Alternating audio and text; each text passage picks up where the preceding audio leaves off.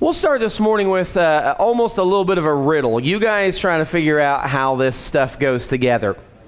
People, as a general rule, don't particularly like taking tests, but they're often found using rulers to measure things.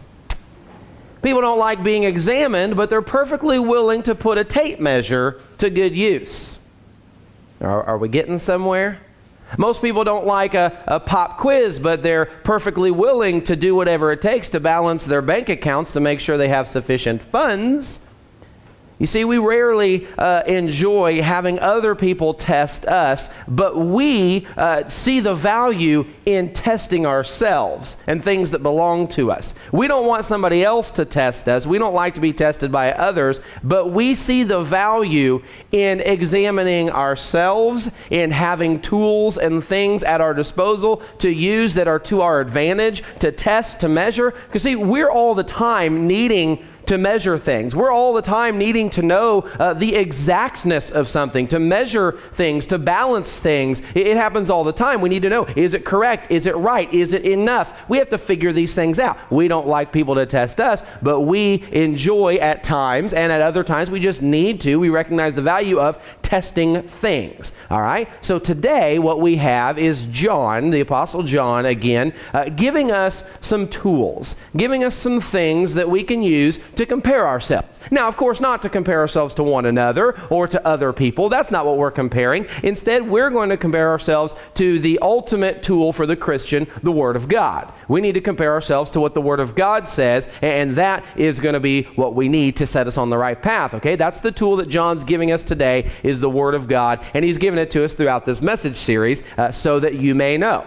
That's what we're calling the message series, so that you may know, but it's also the purpose statement, right? John says at the end of his letter, he is able to say these words, these things, 1 John 5:13, these things I have written to you who believe in the name of the Son of God, so that's you Christians, these things I have written to you who believe in the name of the Son of God, so that you may know, right? So that you may know that you have eternal life. John gets to the end of his letter and he's able to say this, all this stuff I've written to you, I've written for this purpose, so that you would know.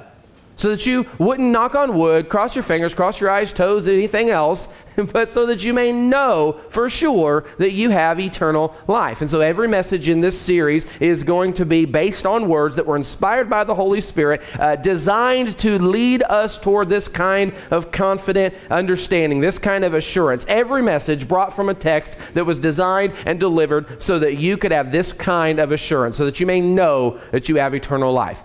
So this morning I want to bring you a message called Loving the World. Loving the World. And so what we're not going to see this morning is a passage telling us all the things that we're already doing perfectly right, doing exactly the way we should, and just simply reassuring us that we have our salvation and that we are on the right path and that nothing needs to change. That's not what we're going to see. Instead, again, it is like John is handing us a tool, something like a measuring stick, giving us a tool to measure ourselves spiritually. That's what we've got. And with John's words, we can determine with accuracy just where we stand. And just like any project that requires some measuring, we may find that we need to do some sawing. We may need to cut some things out or off. We may need to do some sanding. There may be some rough edges that need fine-tuning, smoothing out. We may find that to be the case. Or we may find that we need to go and acquire some additional materials. We've got some things we need to add, right? We may find that. So turn in your Bibles, if you're not there yet, to 1 John chapter 2. 1 John chapter 2. And we're going to be looking at just 3 verses this morning, verses 15 through 17. 1 John chapter 2, verses 15 through 17. Just 3 verses, but it's packed full of powerful, practical information for the person who seeks to be spiritually minded, and the person who is seeking to know that they have eternal life, all right? 1 John chapter 2, start with me in verse 15. The Bible says, "Do not love the world, nor the things in the world.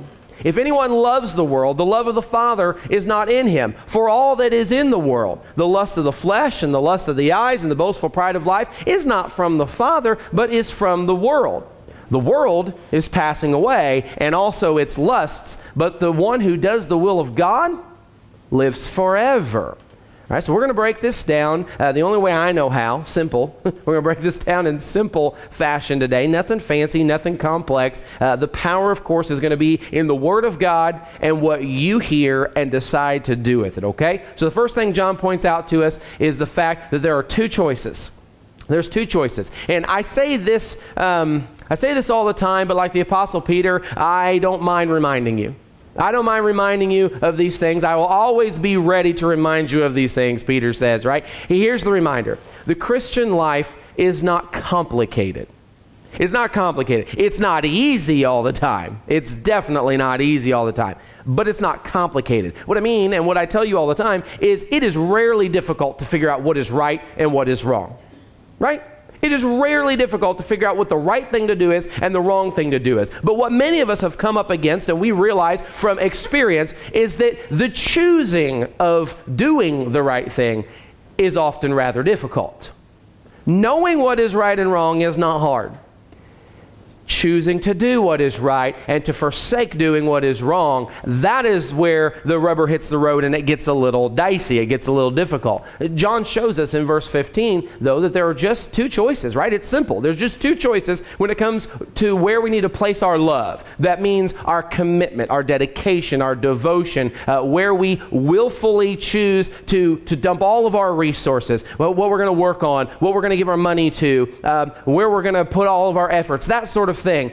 We got two choices, and I don't know if it jumped right out at you or not when we first went over it, when we first read verse 15 or not. It may not have been the first thing you saw there, but it's there in the second half of the verse, right? Do not love the world nor the things in the world. There's the command. And then you've got, if anyone loves the world, okay, there's a choice. If you choose to love the world, if you do that, the love of the Father is not in him. You can't have both, right? Well, we can see that from the second half of this verse. If you choose one, you don't get the other. You have two choices. Now, let's back up. We'll talk about those choices in just a second. That'll be our focus. But first, look at the command here. The command is to not love the world nor the things in the world.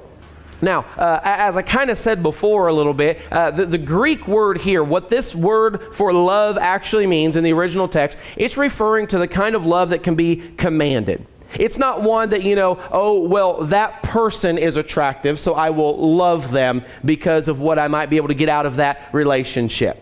It is not some sort of love that is based on a feeling of attraction or something like that. This is the kind of love that says, you know what, this is the right decision. I should serve here. I should sacrifice for this cause or for this person, right? It's that kind of love. The giving of self with nothing expected or desired in return. You guys know the Greek language had multiple different words that refer to the different reasons or the motivations that a person might give of themselves, might commit themselves. But this is the self-willed love, the choosing kind of love. Now, this is obviously the kind of love that we should have for God, right? We can figure that out. Sometimes what God wants us to do is not going to be the thing that we necessarily just have a real strong desire to do, because it might put us in an uncomfortable or even a dangerous situation or an awkward situation, but we still need to love God. We still need to desire to serve him, to sacrifice for him, to give to him, right? This is the kind of love that we should have for God, the kind of love that is commanded for us to have for our brothers and sisters in Christ. It's that kind of love. And isn't it interesting? John is saying, don't have that kind of love for the world. Don't voluntarily choose to give yourself to the world, to the world's things, to the world and what is in the world. And he's saying it in the present tense. He's commanding Christians in the present tense to stop loving. It's like it's something they're doing right now. And this is Christians, to those who know God, to those who believe in the name of the Son of God, right? In the present tense, he's saying, stop loving the world. Stop giving yourself to the world and what is in the world. That's the command. Stop willfully dedicating yourself, your time, your resources, your will, your waking hours to the pursuits of the world.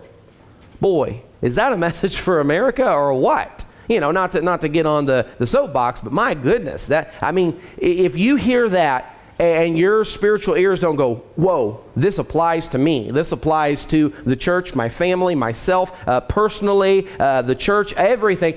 Then you don't have ears to hear right now. You need to tune those things on, turn those things up, and start listening, because this is a message for you today. This is one that isn't one of these, well, I'll spout it off, and whoever needs to hear it, hopefully they'll listen. This is for all of us. We're surrounded by this junk. Don't dedicate yourself. Don't dedicate your resources. Don't give all you've got for the pursuits of the world. That is precisely the message that anyone outside the church is feeding to you and is living by. And some Christians, many Christians, are also living for the pursuits of this world. But this is a command to stop doing that. The command is to stop doing that. Then, after the command, John makes sure that we understand that there are just these two options, right? And they are options. Like I said before, you can't love God and the world. You have to make a choice. You must make a decision here. You have to make a decision. The second half of verse 15 said, if anyone loves the world, the love of the Father is not in him. If you choose the world, you don't have the Father. These two loves, they're mutually exclusive. All right? That's just a quick way. Maybe I should have started with that. The quick way of saying that you can't have this one and that one. And if you choose this one, then you can't have that one, right? Whichever way you go, you are forsaking the other, one way or the other. If a person gives himself to God like he should, he cannot be giving himself to the world. But if a person is enamored and fascinated and attracted and committed to the pursuits and the pleasures of this world and the views of this world, then it is evident that he does not have love for the Father like he should. If you're following and pursuing the things of this world, the money, the career, the house, the car, all this stuff, whatever it may be, the experiences that you can post on social media and make people think that your life is good, if you've got the kind of good you're wanting them to think it is, if that's what you're chasing after, the love of God is not in you. You can't fill your cup up with that stuff and then say, well, I have love for God because I'm here right now. I came in the snow. Come on, Jake, please.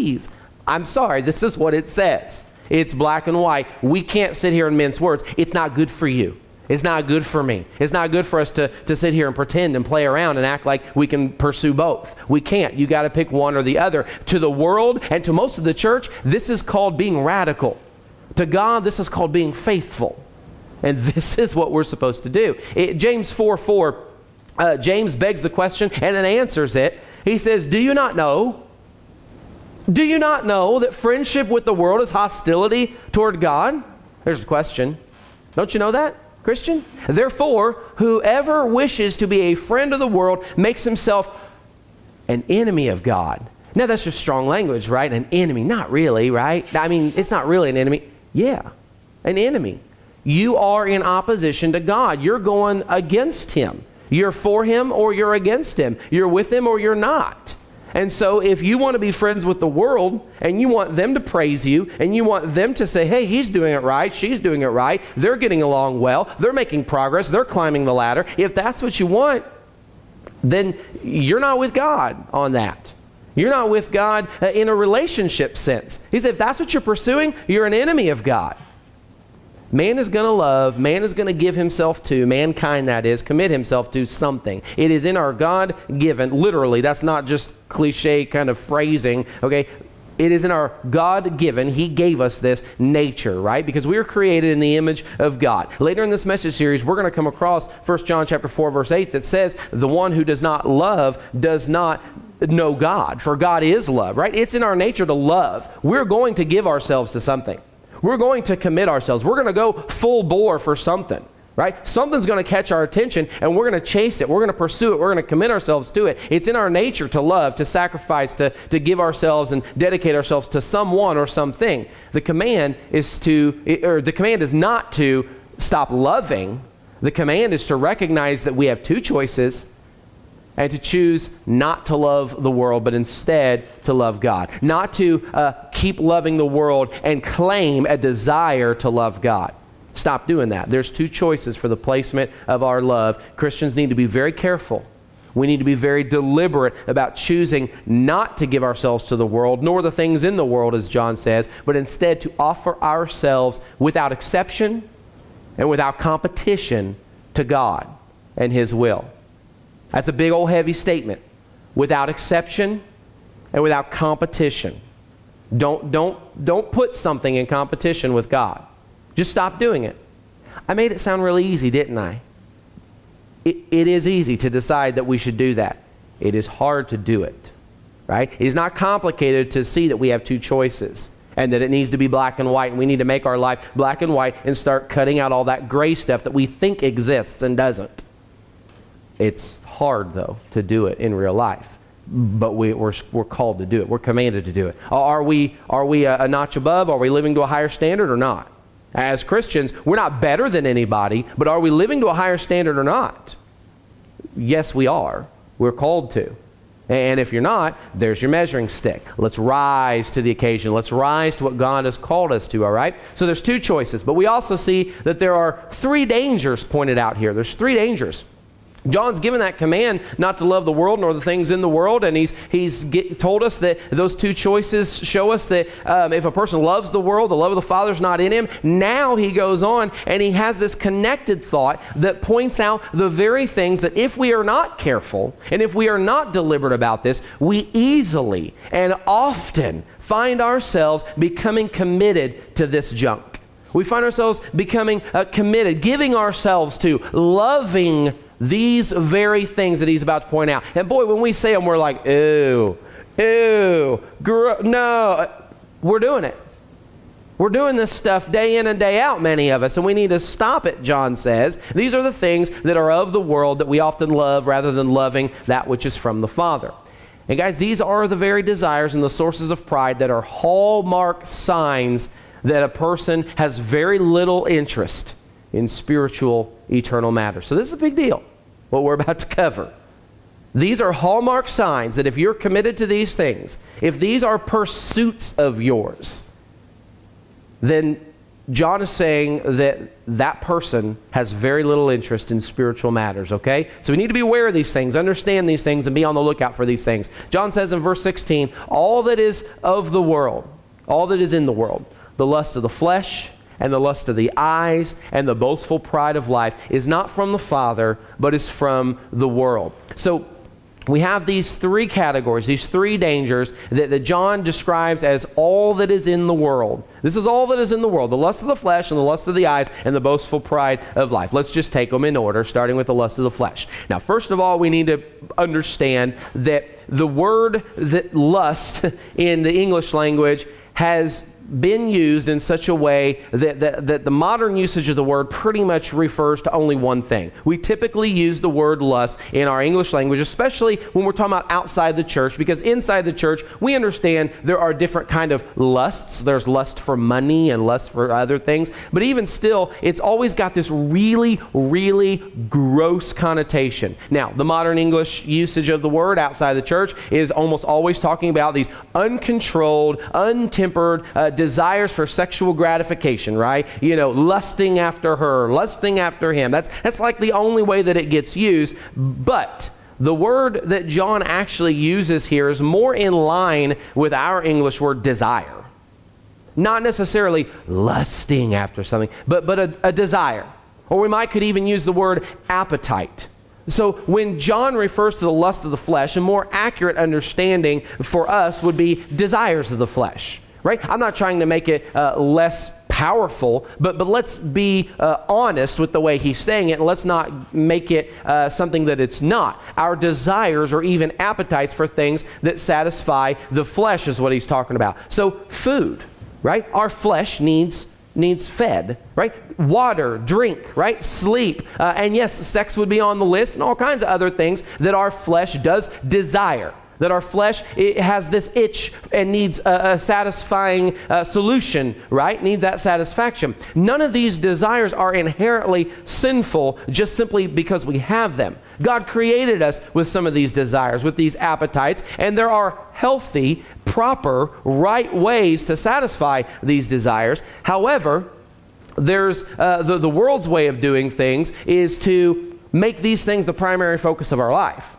Right? You know, look at the kind of restaurants they eat at all the time. Right? They're just satisfying the desire of an actual human appetite for food. But man, the world wants to, flash that stuff up for all the world to see and hear. And there's people taking pictures of their food, people. Come on. This is ridiculous. There's people snapping photos of French fries and be like, look where I am. And that's good and fine. Because some of you do that, and, I don't want to get in hot water over something so silly like that. But you know what I mean? Like, there's people who will even take that stuff, though, and they'll put it into overdrive, and they're showing off.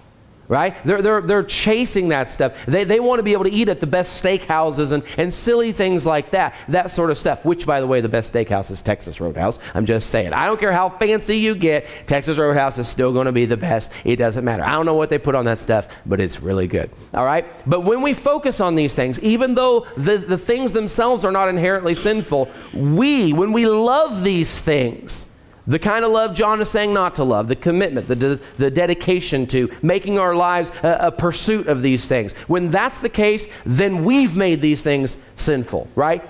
There's people who do this. They base their lives on food, drink, sex, and relaxation.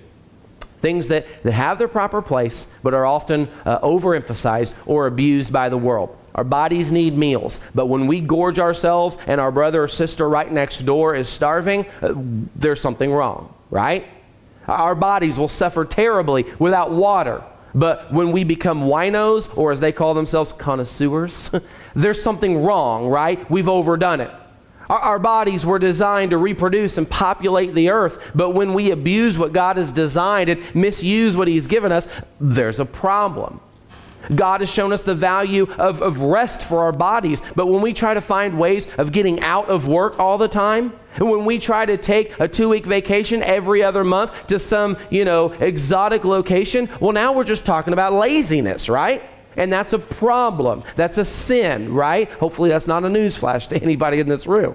All right? Well, let's talk about what John refers to now as the lust of the eyes. All right, the lust of the eyes, again, we're talking about what is more accurately described as the desires or maybe even the appetites of the eyes. This time we're talking about desires that are created by, or we might say enticed by, our eyes, right? We see something and it causes us to want to do something sinful. That's what we're talking about here. We can look at things and we can see an opportunity to do good, right? We can see someone who's struggling and we can go help them. Or we can see someone who's struggling, and again, we can get out that nasty old cell phone and take a photo and be like, look at this sucker who can't even do whatever it is they're trying to do, right? We can look at things, and we can see different things, and we can do different things based upon them. In Matthew chapter 9, verse 36, Scripture says Jesus, seeing, right, using His eyes, God gave us eyes, they're not sinful. Matthew 9:36, Jesus, seeing the people, He felt compassion for them. That's a good thing. In Matthew 14:14, the Bible says, when He, this is Jesus, went ashore, He saw a large crowd. And again, He felt compassion for them. In Luke chapter 7, verse 13, it says, when the Lord saw her, this woman, He felt compassion for her. Guys, when our eyes are connected to spiritual concerns and committed to eternal matters, we will see and be motivated to do good like Jesus. That's a good thing. However, we also have examples of when this gets turned the wrong direction, when this goes the wrong way. We have examples in Scripture of those who acted on sinful desires, having been enticed by what they saw. In the Garden of Eden, there's just one tree, right? One tree that was commanded that they not eat of, that Adam and Eve don't eat of. And how are we told that Eve viewed that tree? In Genesis chapter 3, verse 6, Scripture records for us, as Eve is processing her decision to do what she knows she shouldn't do, right? We have a little insight into her mind here in verse 6, Genesis 3:6. It says that she saw, right? She used her eyes, that it was a delight to the eyes. She knew she shouldn't do it, but she was looking at it like, it looks like something really good. It looks like something I should go ahead and do, right? Her eyes were telling her, go ahead, do it. You will like it. You will enjoy it. So you should do it. That's what her eyes were telling her. That's the sinful way to see and choose what you're going to do as you go forward. You remember Joshua leading Israel to battle against Ai and losing? Remember why they lost in Ai?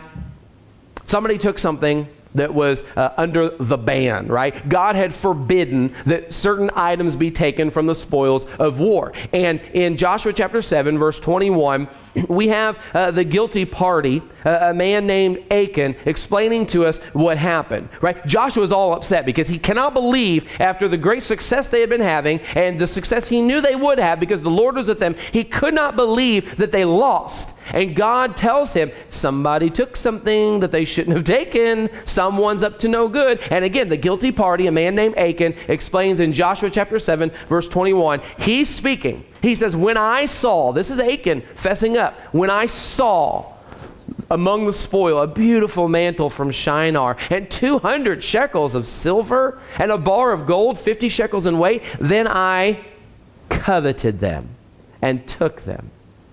This is the way the world looks at a lot of these things and sees these things.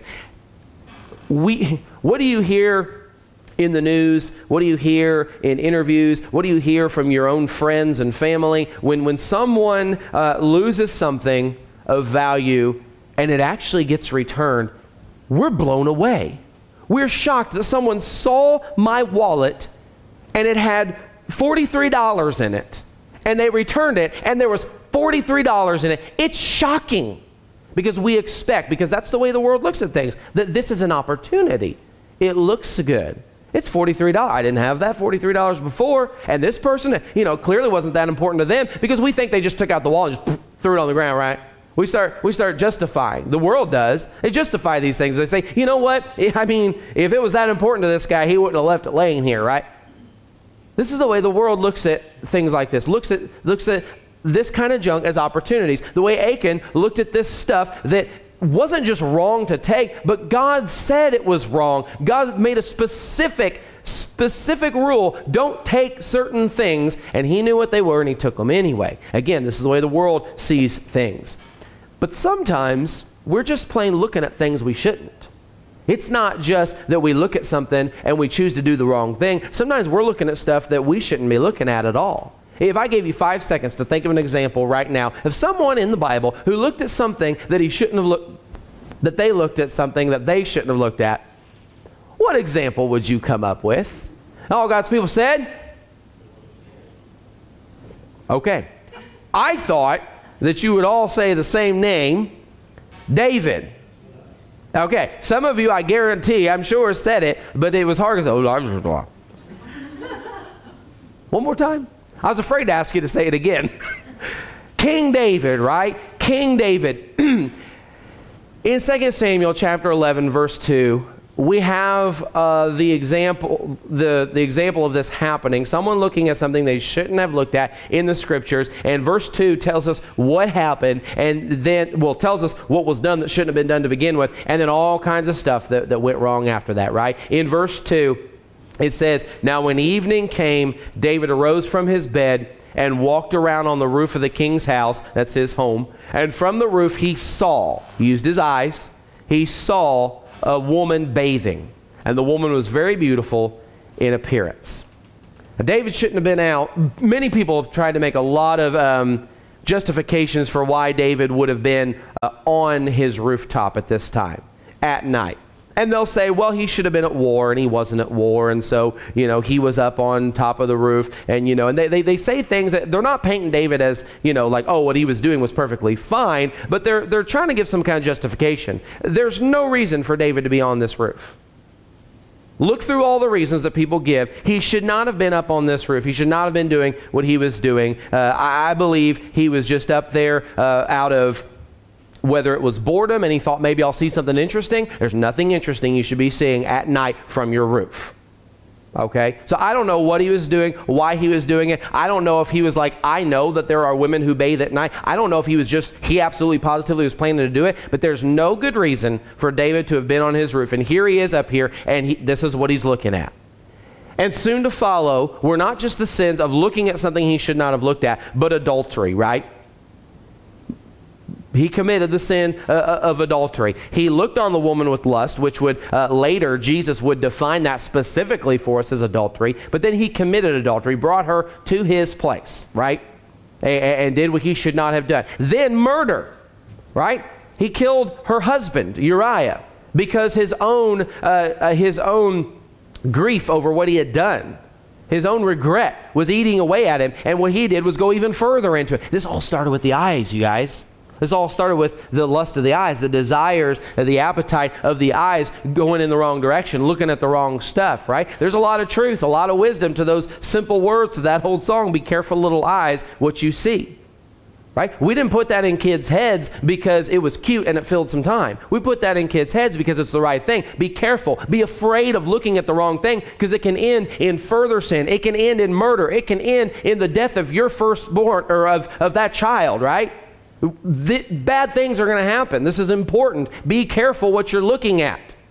And man, those of you with smartphones that don't know how to use them right, be careful what you see. But in addition to the lust of the flesh, the lust of the eyes, John mentions what he calls the boastful pride of life. Now it's interesting, I find it interesting, and it's important for you to know that the Greek word that John uses here for life, it does not mean maybe what you think it means. It does not mean the state of being alive.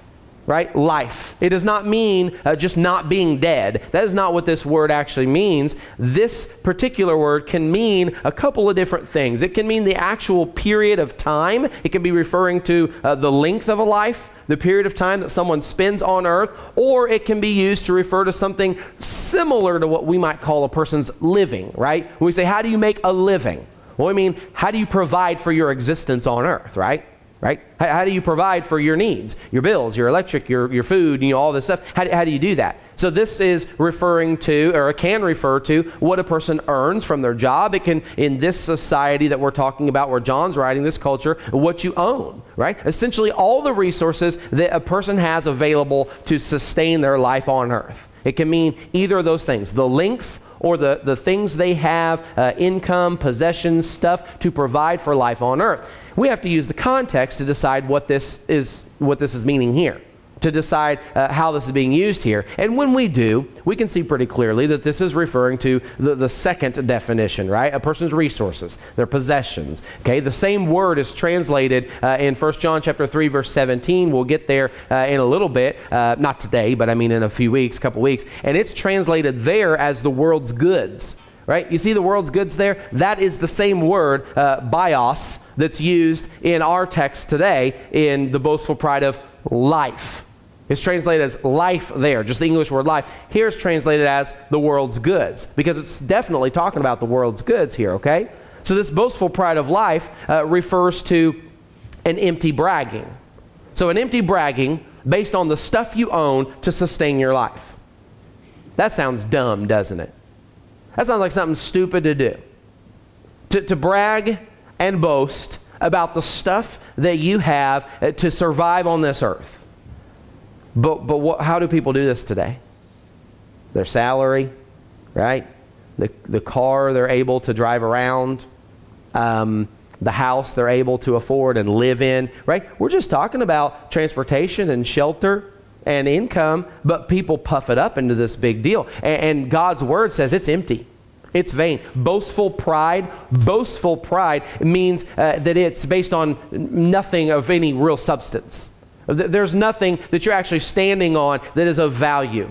You're just out there just spouting off garbage, nonsense. It's only bad for you and potentially the people around you who get infected with the same bug you've got with this boastful pride of life.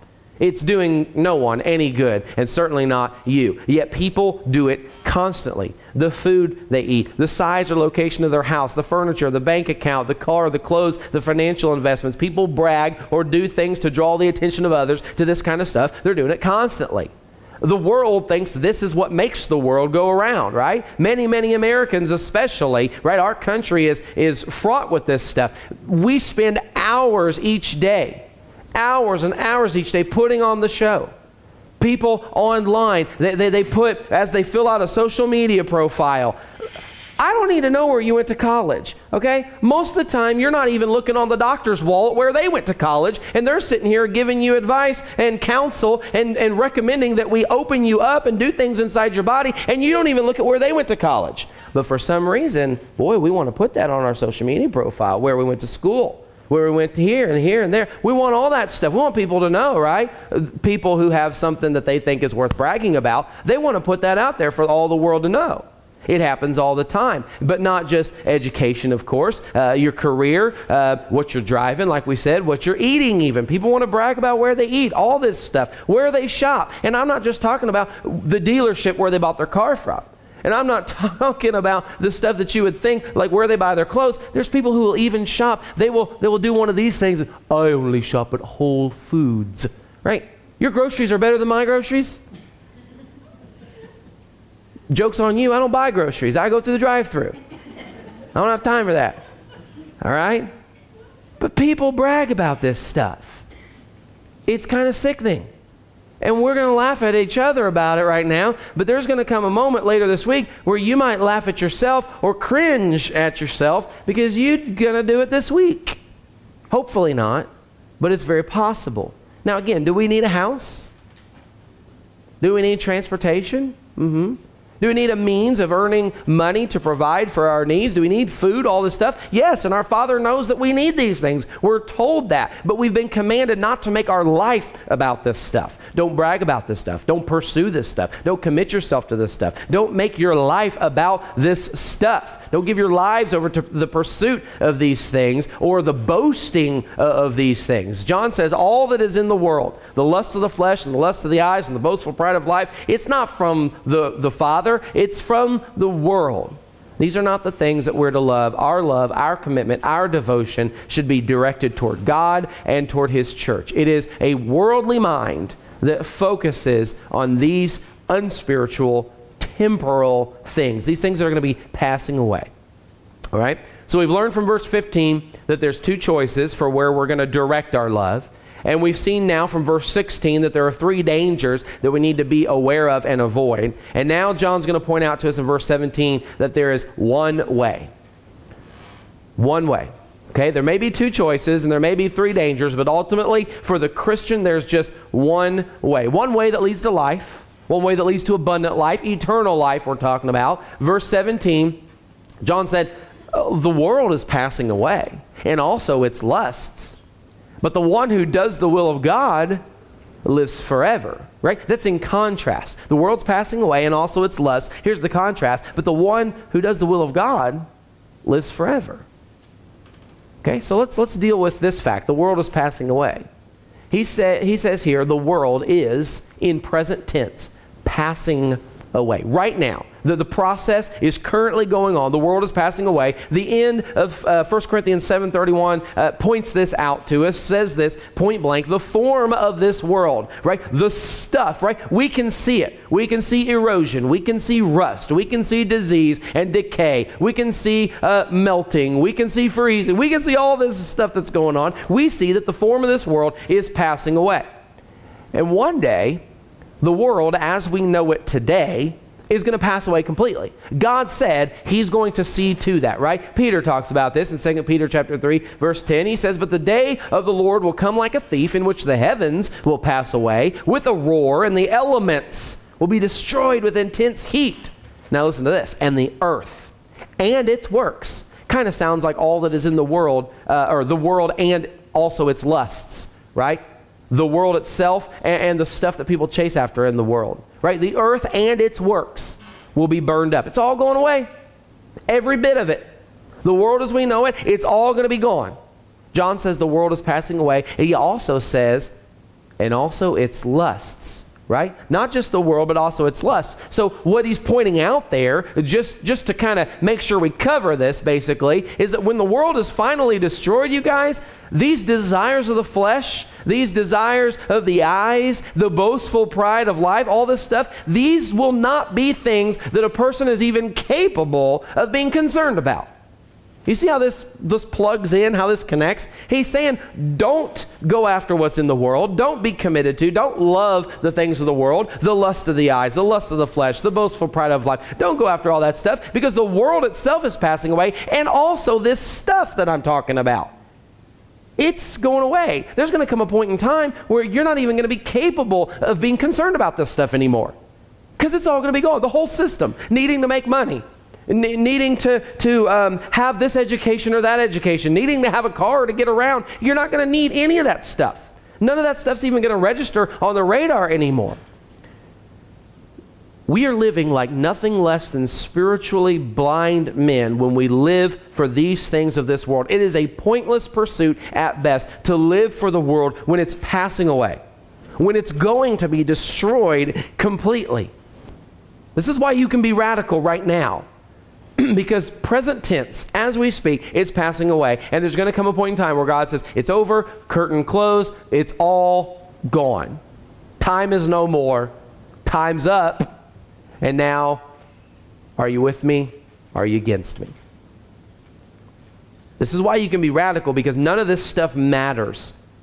God said if you seek Him first, and His righteousness, His kingdom and His righteousness, He's going to take care of all of these needs, right? The fact that we said we do need food, we do need clothes, we do need shelter, we do need transportation. He said, I'll take care of that I'll take care of that if you pursue me, my kingdom, and my righteousness, right? All this stuff is going away completely. And in contrast to living for a world and its desires that are passing away, John says in the second half of this verse, but the one who does the will of God lives forever.